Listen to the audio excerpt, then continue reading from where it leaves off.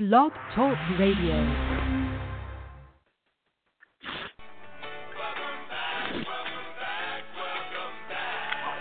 You are listening to Countdown to Kickoff. I am your host, Anthony Denmark. Denmark like the country, a.k.a. Copenhagen, a.k.a. Denny. And this episode is brought to you by EatDrinkSleepSports.com. And since sports never stop, since sports never sleep, that means we always have something to talk about. And since Mason's back, heck, I'm back, you're back, let's go ahead and discuss the latest happenings in the world of college sports. Let's get it.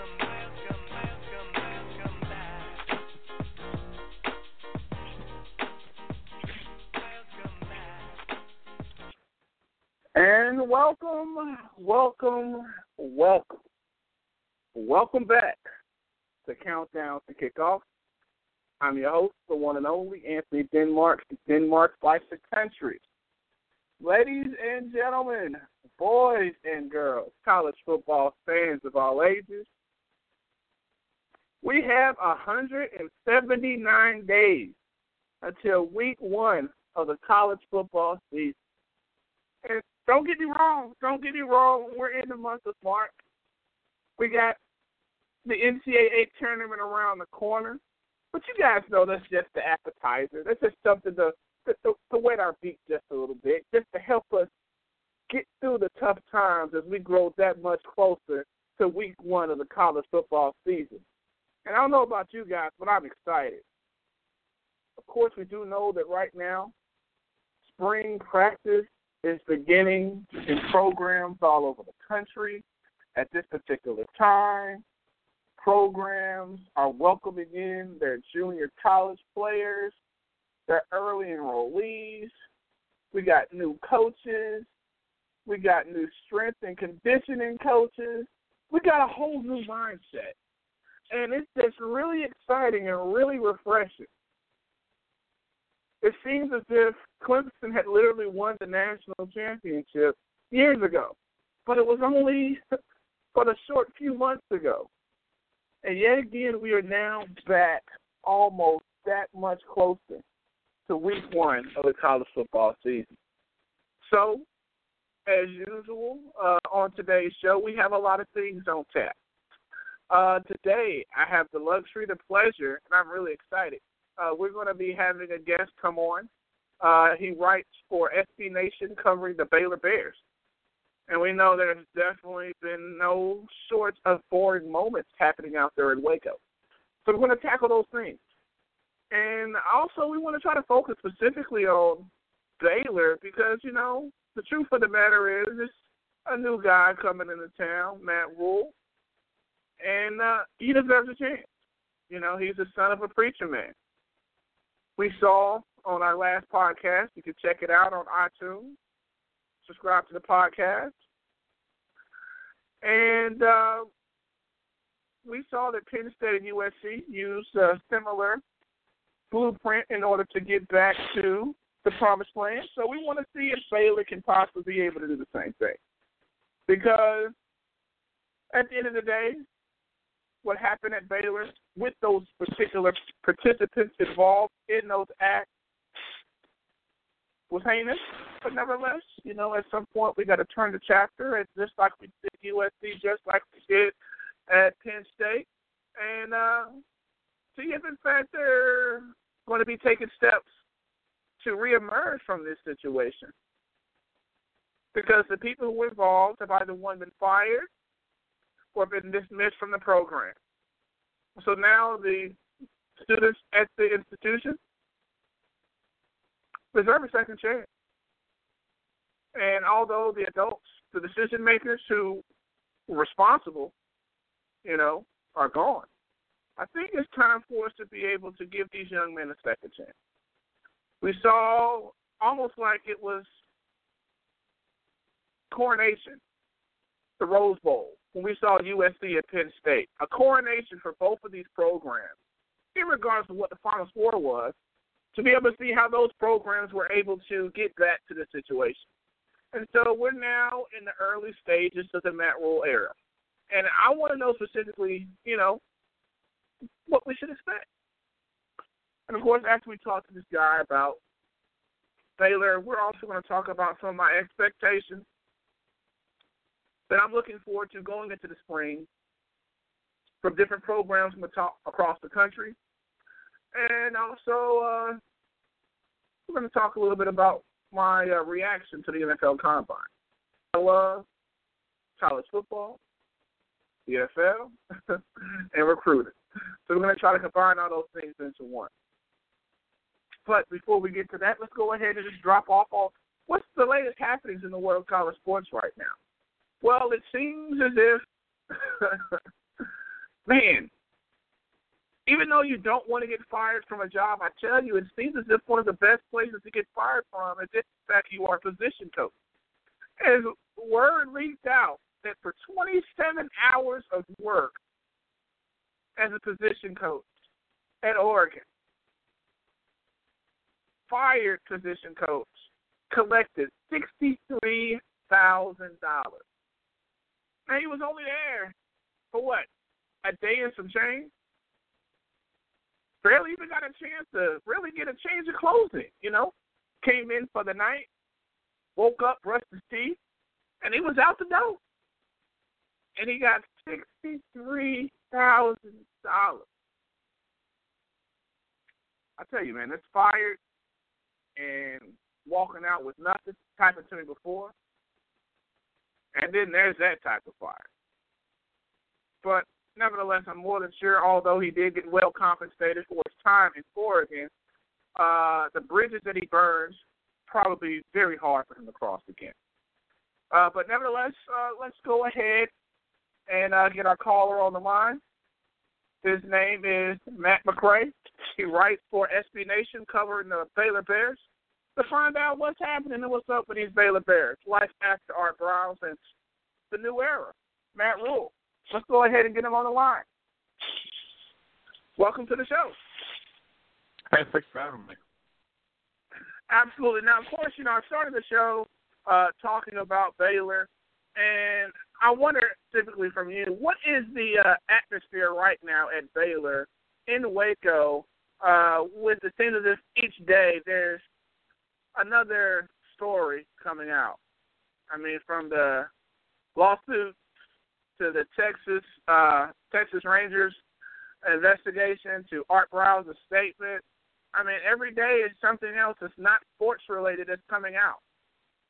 Yeah, I think a lot of the students are tired of it because they just think it's like the worst has happened, but people continue to scrape the bottom of the barrel, if you will, and kind of find new information and release it. And for me personally, and I think a lot of my friends, like at least my view was, I'm glad it's happening to Baylor, so it didn't happen anywhere else. But at this point, I'm like, okay, it's kind of time to move on, if you will. But they just keep finding stuff out, and Baylor's not really helping itself with Browse putting out the Texas Rangers being called in to investigate. Just not a good situation. I mean, absolutely. The atmosphere on campus is very. Oh. I mean, absolutely. I totally agree with you. I think that the message that got lost in the statement that was put out by the Baylor women coach, although some I definitely did not agree with, in whole point, I feel like what her message was is what happened at Baylor. What happened with those particular individuals does not speak in regards to represent the entire student body.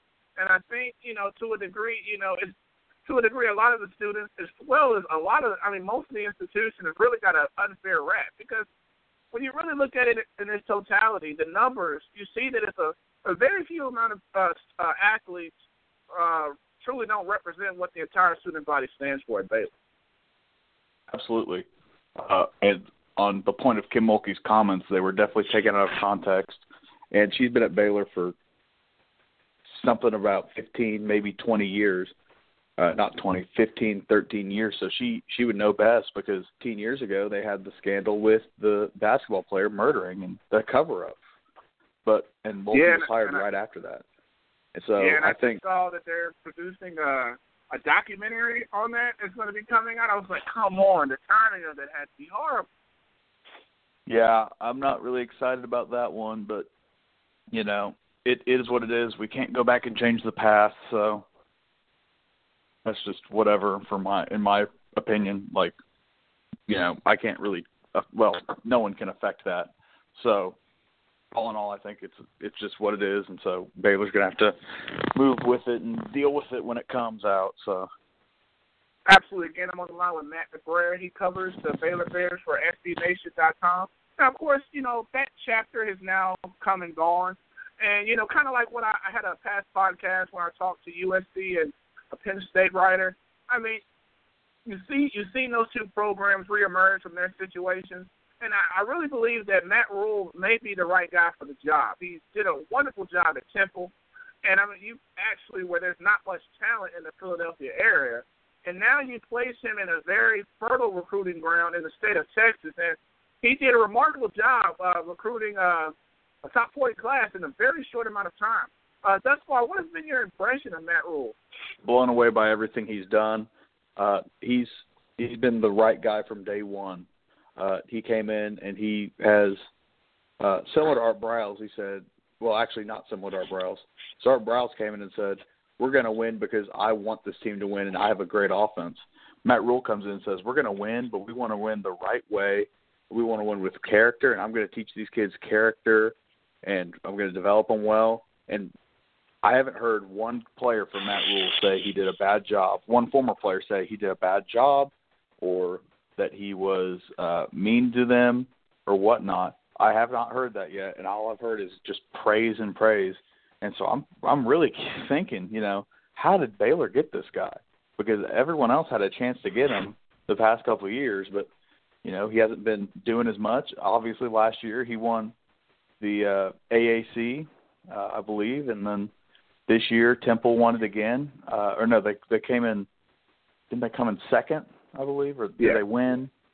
Something like that. But they've been outstanding the past couple of years, and he brought his entire staff over to Waco, or at least most of them to Waco. And the big thing he did, though, that just really impressed me was he hired 2 or 3 former Texas high school football coaches because he didn't have any Texas ties. So he goes out and he gets David Wetzel, who's the former president of the High School Coaching Association for football coaches in Texas. He gets Joey McGuire, who is a rock star in high school coaching in Dallas. And then he goes out and he gets Sean Bell, who's an up-and-coming guy from Round Rock. So I think he just really played his cards right and got the right personnel around him. But more than that, I think he's a great guy, and he's got a lot of character. And so I'm excited about the next couple of years in the Rhule era. Absolutely. And, of course, it doesn't help when you cut on the NFL Combine and you see one of his players completely just blowing up to a Combine. Of course, I'm talking about Hassan Riddick, who was a walk-on, who came on as a running back and became an edge rusher and now a linebacker. And I'm sorry, when Matt Rhule, of course, he played linebacker at Penn State, when you're able to see one of his players that he developed, I mean, it makes it very hard for you not to pay attention to what he's done at Temple. Nevertheless, one of the things that's most impressive about Matt Rhule is when he was hired as coach, they only had one recruit there. And, now, of course, he did a remarkable job. Got the class, I believe, at 27. He filled it with 27 players. Out of those 27 players, who are some guys you're looking at watching who we should be looking out for? Well, obviously, you kind of look at the top, out of the top 4, the 3 of them are wide receivers. You got Ebner, Snead, and Holmes. I think they're all going to be terrific in the offense. But a guy I think who is underrated and a little under-recruited is both DeMarco Artis, the outside linebacker out of Florida, and B.J. Thompson out of Arkansas. I think because Artis plays outside linebacker, but he can flip down to edge rusher. And I think he'll be a stud at outside linebacker. He's big. He's kind of like the NFL prototype outside linebacker. And then Thompson plays tight end, and he's 6'7", so he gives the quarterback that big target. Another guy who I think is a stud who's probably going to play within the next year or so, maybe not next year, he might redshirt, is Charlie Brewer, the quarterback from Lake Travis. He's had just absolute success at Lake Travis. He comes in, signs early, enrolls early to Baylor. Only the 35th quarterback in the class, but he's a winner. He won, I think, a state champ. I know he won a state championship this last year. He may have won another the year before, but he's just a stud of a stud. And, I also think the offensive linemen, the big boys down front, you got Xavier Newman, the top recruit in the class at O-guard from DeSoto. He's going to be a stud. But also I think Anderson and Khalil Keith are also going to be just monsters in the future. Absolutely. Again, I'm on the line with Matt McBrayer. He writes for SB Nation covering the Baylor Bears. Now, of course, for so long, Baylor has been identified specifically on the offensive side of the ball. Of course, with spring practice already started, what type of offense of identity should we expect to see from the Baylor Bears? From what I've heard, it's going to be a pro-style spread. It's going to be something very similar to what Alabama and really similar to what Temple ran last year. But if you look at what Alabama runs with the wide receivers all the way past the hash marks, but they still want to run the ball and control the clock. I think that's something Baylor's going to do next year. I don't think we're going to become a team like K-State who runs it most plays and occasionally will pass it. They just will Snyder ball you to death because they know they can get 4 yards every play, and so they just get 4 yards every single play and get a first down and just drive the ball down the field. I expect to see some big plays, not as many as we saw previous era, but for certain I think we'll see a lot of big plays, and hopefully the offense that we run is good and smooth. I know that the one of the co-offensive coordinators left to go take the Washington offensive coordinator job, but then we had a guy step up immediately, so I'm not really concerned about that, and I think we should be good next year. Maybe not as good as some people would expect. I think 9 wins is probably a reasonable ceiling for this team, and then maybe 6 wins is a reasonable floor.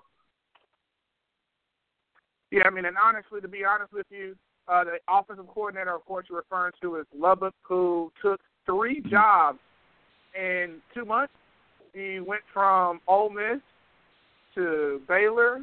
Now he's at Washington. So, really, you really want someone that's going to be committed. So I'm sure that, of course, it sucks to have to replace him. But let's be real. He hadn't really shown his commitment anywhere thus far, at least during the short time since the season ended.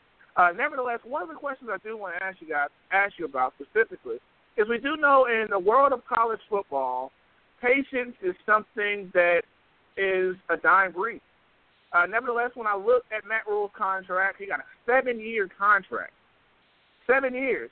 What does the fact that they gave him a 7-year contract say in regards to the program and the expectations that they have in regards to how long they believe it's going to take to get Baylor back to where Baylor fans have grown accustomed to being, 10 win seasons, top 10 finishes? Mm-hmm. Well, I think that says that I think Mack Rhoades, the AD, I think he trusts Matt Rhule a lot, and I think the 7-year deal is a little bit of a kind of compromise between the trust and what Matt Rhule was comfortable with. Matt Rhule has said, I don't want to come to Waco for a 2-year job. That's not what I'm looking for. And so, or he said something along those lines. So I believe that truly Matt Rhule is going to be here for the long term. I don't think this is just a short-term replacement. I know I wrote an article about Baylor possibly hiring Chad Morris. And I said in the article, if you need to give him an out, like a discounted buyout, if Texas A&M comes calling, if they fire someone and if he's interviewed, I said I would give him a discounted buyout just because he can recruit Texas. He knows high school football. But Rhule automatically just gained all that trust from all these coaches. Then he hired all these Texas high school football coaches like Sean Bell and Wetzel and Joey McGuire. And one of the local guys in Waco, David Smoke, he sent out a survey to all the Texas high school football coaches asking them if they trust Matt Rhule. And he got back the response of, I believe it was 40% said they trust him, and 60% said they don't know enough about him. but nobody said they didn't trust what they knew about him. So I think that's really interesting. That really shows that he has a lot of character, and so I think that's good that Baylor got him, and I think he's a long-term guy too. Absolutely. Now, of course, we do know there were a few old Baylor players who participated in the NFL Combine this past week. Katie Cannon, of course, ran a blazing speed, which, of course, definitely helped improve his draft stock in regards to where he will be selected. But I do want to ask a question about Seth Russell. Seth Russell, of course, dealt with injuries and also showed a couple glimpses of being a dynamic player during his time in Waco. Did it bother you that he didn't throw at the NFL Combine? A little bit because, like you said, I think he posted something on Instagram saying, people asked me why I didn't throw, and I said, I'm not 100% or something along those lines. And to be fair, a lot of quarterbacks aren't 100% whenever they throw.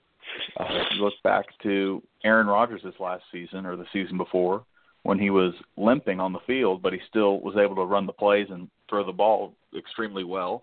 But Seth's a competitor, and he's a perfectionist, so I don't think that he would want to lower his stock by, going out and having a subpar passing day rather than when he's throwing at 100%. But I think some team is going to get a steal with Seth Russell because he is a pro's pro, and he has a lot of grit, and he's a leader on the team. That's for certain. So I think some team's going to get a good player in him.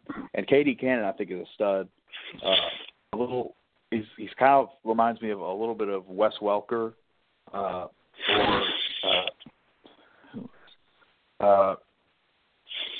he's not big like Brandon Marshall, but he's able to go get those passes. He is a possession receiver, even though he's only 6'1".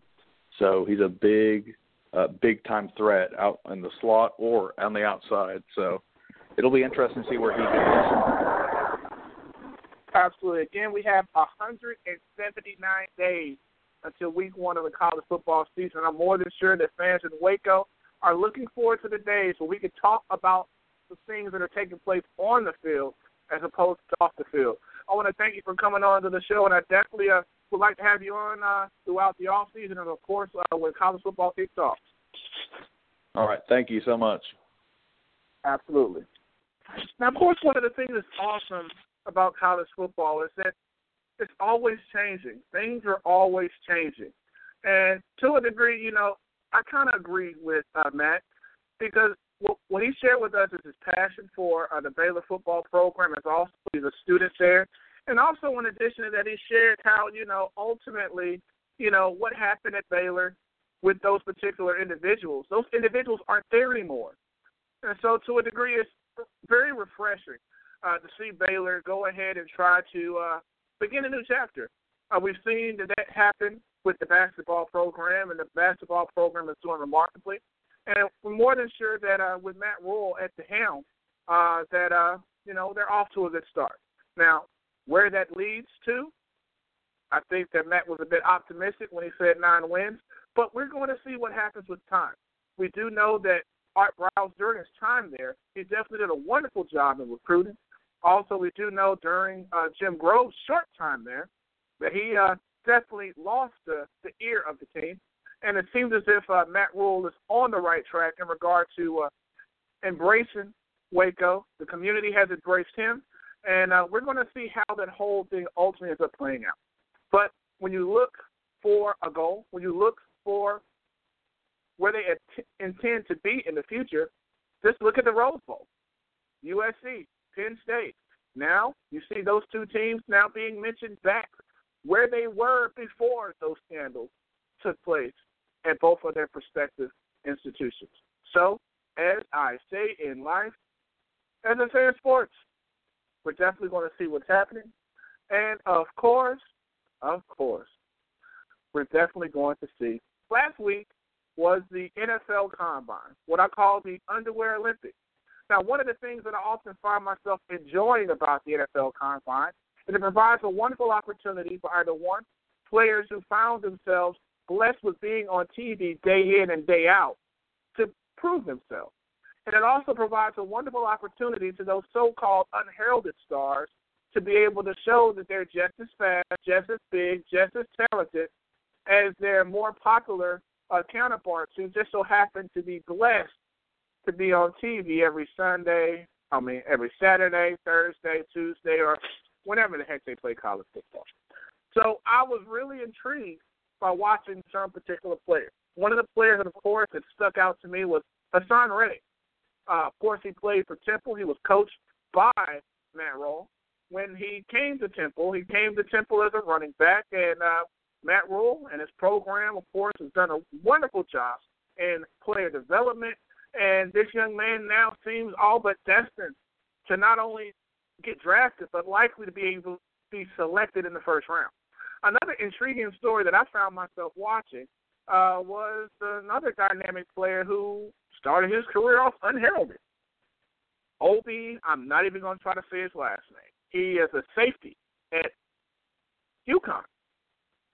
Only had 2 scholarship offers, and this guy blew the NFL Combine out the water. My man jumped 11.9. My man ran 4.4 at 6'3", 220. My man looked like a man amongst boys. And the boys I'm referring to are the guys who just so happen to be the more popular players who, for the most part, disappointed. Marshawn Lattimore from Ohio State, yes, he did run a 4.3, but he got hurt. Was it the hammy? Was it a hamstring? He says it was a hip. But nevertheless, although he ran fast, the concern about injuries rose his ugly head. Tease Tabor, the guy who claimed that he was supposed to be not only the best quarterback in the draft, but the best overall player in the draft, ran a disappointing 4.6. Quincy Wilson, the other guy who's supposed to be another future shutdown corner, ran a 4.5. I mean, come on, man. It makes you really wonder. It seems as if Florida defensive backs have a history of running remarkably slow at the combine. Joe Hayden ran a 4.74 at the combine. Now, of course, he was able to requit himself, and he ran a blazing 4.4 at his pro day, and I'm more than sure that Quincy Wilson and Tez Tabor, the expectations that maybe, just maybe, they'll be able to do the same. But despite their disappointingly slow times, the expectations Tabor will likely hear their name called quite early in the first round. Some other names that I found myself quite impressed to watch was an offensive line. This one guy, of course, has NFL bloodlines. Pretty much since high school, he's been glorified for being a man amongst boys, a mountain amongst men. Zach Banner, my man, seemed to kindly get to the point where his size has now become an impediment. He ran, and boy, was it ugly running. He ran a 5.33 in the 40. Now, I'm more than sure that the average man probably cannot run a 5.33. I think Rich Eisen at the NFL Combine, he ran a 6 flat. So that just tells you about Zach Banner being compared to the average man. But since the average man does not play in the NFL, I wonder what's going to happen with him. He battled with his weight throughout his career at USC, at some point getting as high as 400 pounds. He, of course, came to the Combine quite impressively. He came at 353, which was great. But I wonder, is he better served going to the Biggest Loser as opposed to the NFL? But we're not saying mean things about people. Now, of course, one of the other players that I found myself quite intrigued with at the NFL Combine this past weekend on the offensive side of the ball was the running backs. I saw that. I was surprised. I was surprised to see Samaje Perine run as fast as he did. He ran a 4.6. I was like, damn. And combine that with the fact that my man racked up 30 reps of 225, I was like, you know what, man, this guy may not be an every down back, but my God, he may be a goal line back. And, of course, the other running back, Leonard Fournette did his thing. And even though many people found themselves complaining about his weight, he alleged that it was water weight. he still ran a 4.5 at 240 pounds. And the thing that was found garnering the most attention was the fact that he only jumped a disappointing 28.5 vertical leap. But, again, you have to ask yourself the question, when's the last time Leonard Fournette had to jump over anything? He just ran right through it. Now, of course, how does that translate when you go to the NFL when everybody's just as big, just as fast? The jury is still out. Thought about the running back. When you saw the running backs perform, I think the biggest winner at running back had to be Christian McCaffrey. And I think to a degree when he had his press where people were asking him questions, I do truly understand when he said that he felt disrespected. Disrespected because people say that question his speed. Disrespected because the people at the NFL Combine couldn't even get the guy's name right. I mean, Jesus Christ. It's not like he's the first McCaffrey to play in the NFL. I mean, come on, right? And disrespected because everybody in all mock drafts have him going to the New England Patriots. Now, to a degree, I can understand why people would say that he has to go to the New England Patriots. Because of his pigment and because of the position he plays. But I think this is downright disrespect. I think Christian McCaffrey answered all questions. My man jumped a 39-inch vert leap. My man ran a 4.4. My man looked wonderful in position drills. And I honestly do not believe that he's going to last all the way down to 32 in the draft when he does not have questions in regards to his health. That, of course, is not what I would say about Dalvin Cook, who seems that during his time at Florida State has been a guy that's constantly been overlooked. And I don't understand why. Is it because they just don't like the man? I know, of course, he had some off-field issues take place, but my goodness. It seems as if with every run, with every dazzling play, whatever he did, it just was not enough. And then after the NFL Combine and his performance, it seems as if yet again we are finding ourselves asking questions about the long-term viability of Dalvin Cook, who seems to have been committed to trying to prove himself for 3 years in a row. My man can run. My man can catch. Oh, yeah, but he does have issues with his shoulders. But then the funny thing is the same questions and concerns that people have about the shoulders of Dalvin Cook, which may be a reason why he may slide in the draft, for some reason people don't have those same questions and concerns when asking about Jonathan Allen, Superman, who, of course, also, according to medical reports, has arthritis in his shoulders already at 23. But nobody's talking about this guy dropping in the draft, despite the fact that you really don't know where to play him. Yes, he played for Alabama. Yes, he lined up all up and down the offensive line. But quick, let me ask you a question. I often say that you can really tell about the talent of a player based off the level of competition that he played against, but tell me the number of offensive linemen from the SEC that's going to go in the first round. I'll wait.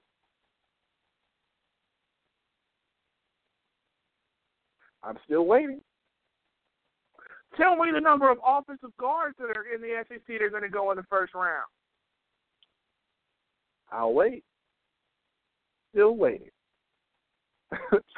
Unless the only way that you're able to truly determine the true talent of Jonathan Allen is based off of what he does in practice. When you really look at it from a competition standpoint, he really hasn't faced much first-round talent. I mean, you may say you may have the center from LSU and Postic, but besides that, he really hasn't been challenged that much. And you have to truly say to yourself, when you have such an array of talent on the Alabama defensive side of the ball, where everybody is a dynamic player, do we really know for sure? I mean, really, really know for sure how dominant Jonathan Allen can truly be in the NFL? Because not every team has a Tim Allen, a Ryan Anderson, a Reuben Foster, and a Tomlinson,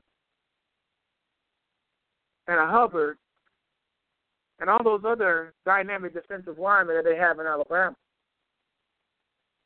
Because of that, teams weren't able to cue specifically on him. Now, of course, they're able to do that with Texas A&M. No disrespect to Deshaun Hall, who, of course, played on the opposite end of Myles Garrett.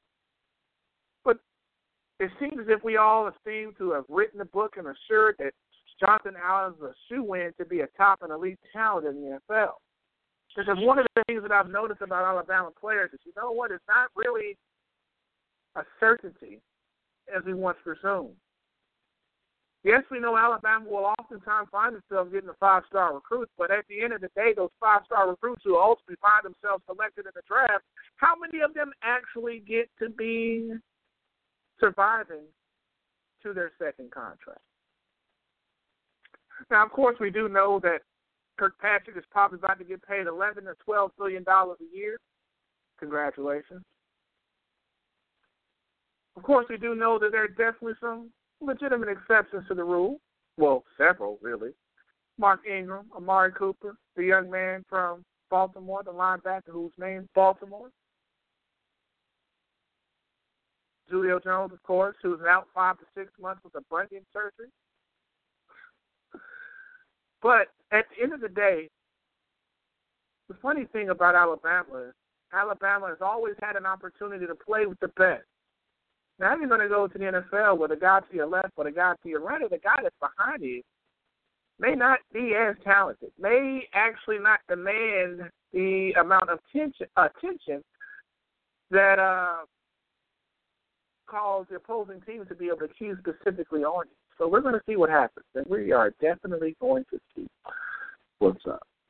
Now, those are my NFL Combine observations. We do know that the NFL, college football, I always find myself thinking about them interchangeably. The only difference between the two, of course, is we do know that ultimately college football players don't get paid above the table. They just get paid under the table. But we do know that the NFL free agency has officially kicked off, started. And it made me think about college football free agency. And I thought about specifically, we had a guest on talk about Baylor, so it made me think about the quarterback that's transferring into Baylor, Anu Solomon, reigning one-time Pac-12 freshman quarterback of the year from Arizona. And it made me think about other free agent quarterbacks who are looking to find different places to sign. It made me think about Malik Zaire, who, of course, was Music City Bowl MVP, looking for a place to finish his final year of school. It made me think about Cirque. You guys probably don't know him, but the guy, of course, was a talented quarterback who just seems to have always fallen victim to the injury bug year in, year out, year in, and year out. He, of course, left Duke after 3 Achilles injuries. He's looking for a place to play. Made me think about Brandon Harris, the once former 5-star quarterback from LSU who everybody claimed to fight everything. He's looking for a place to play.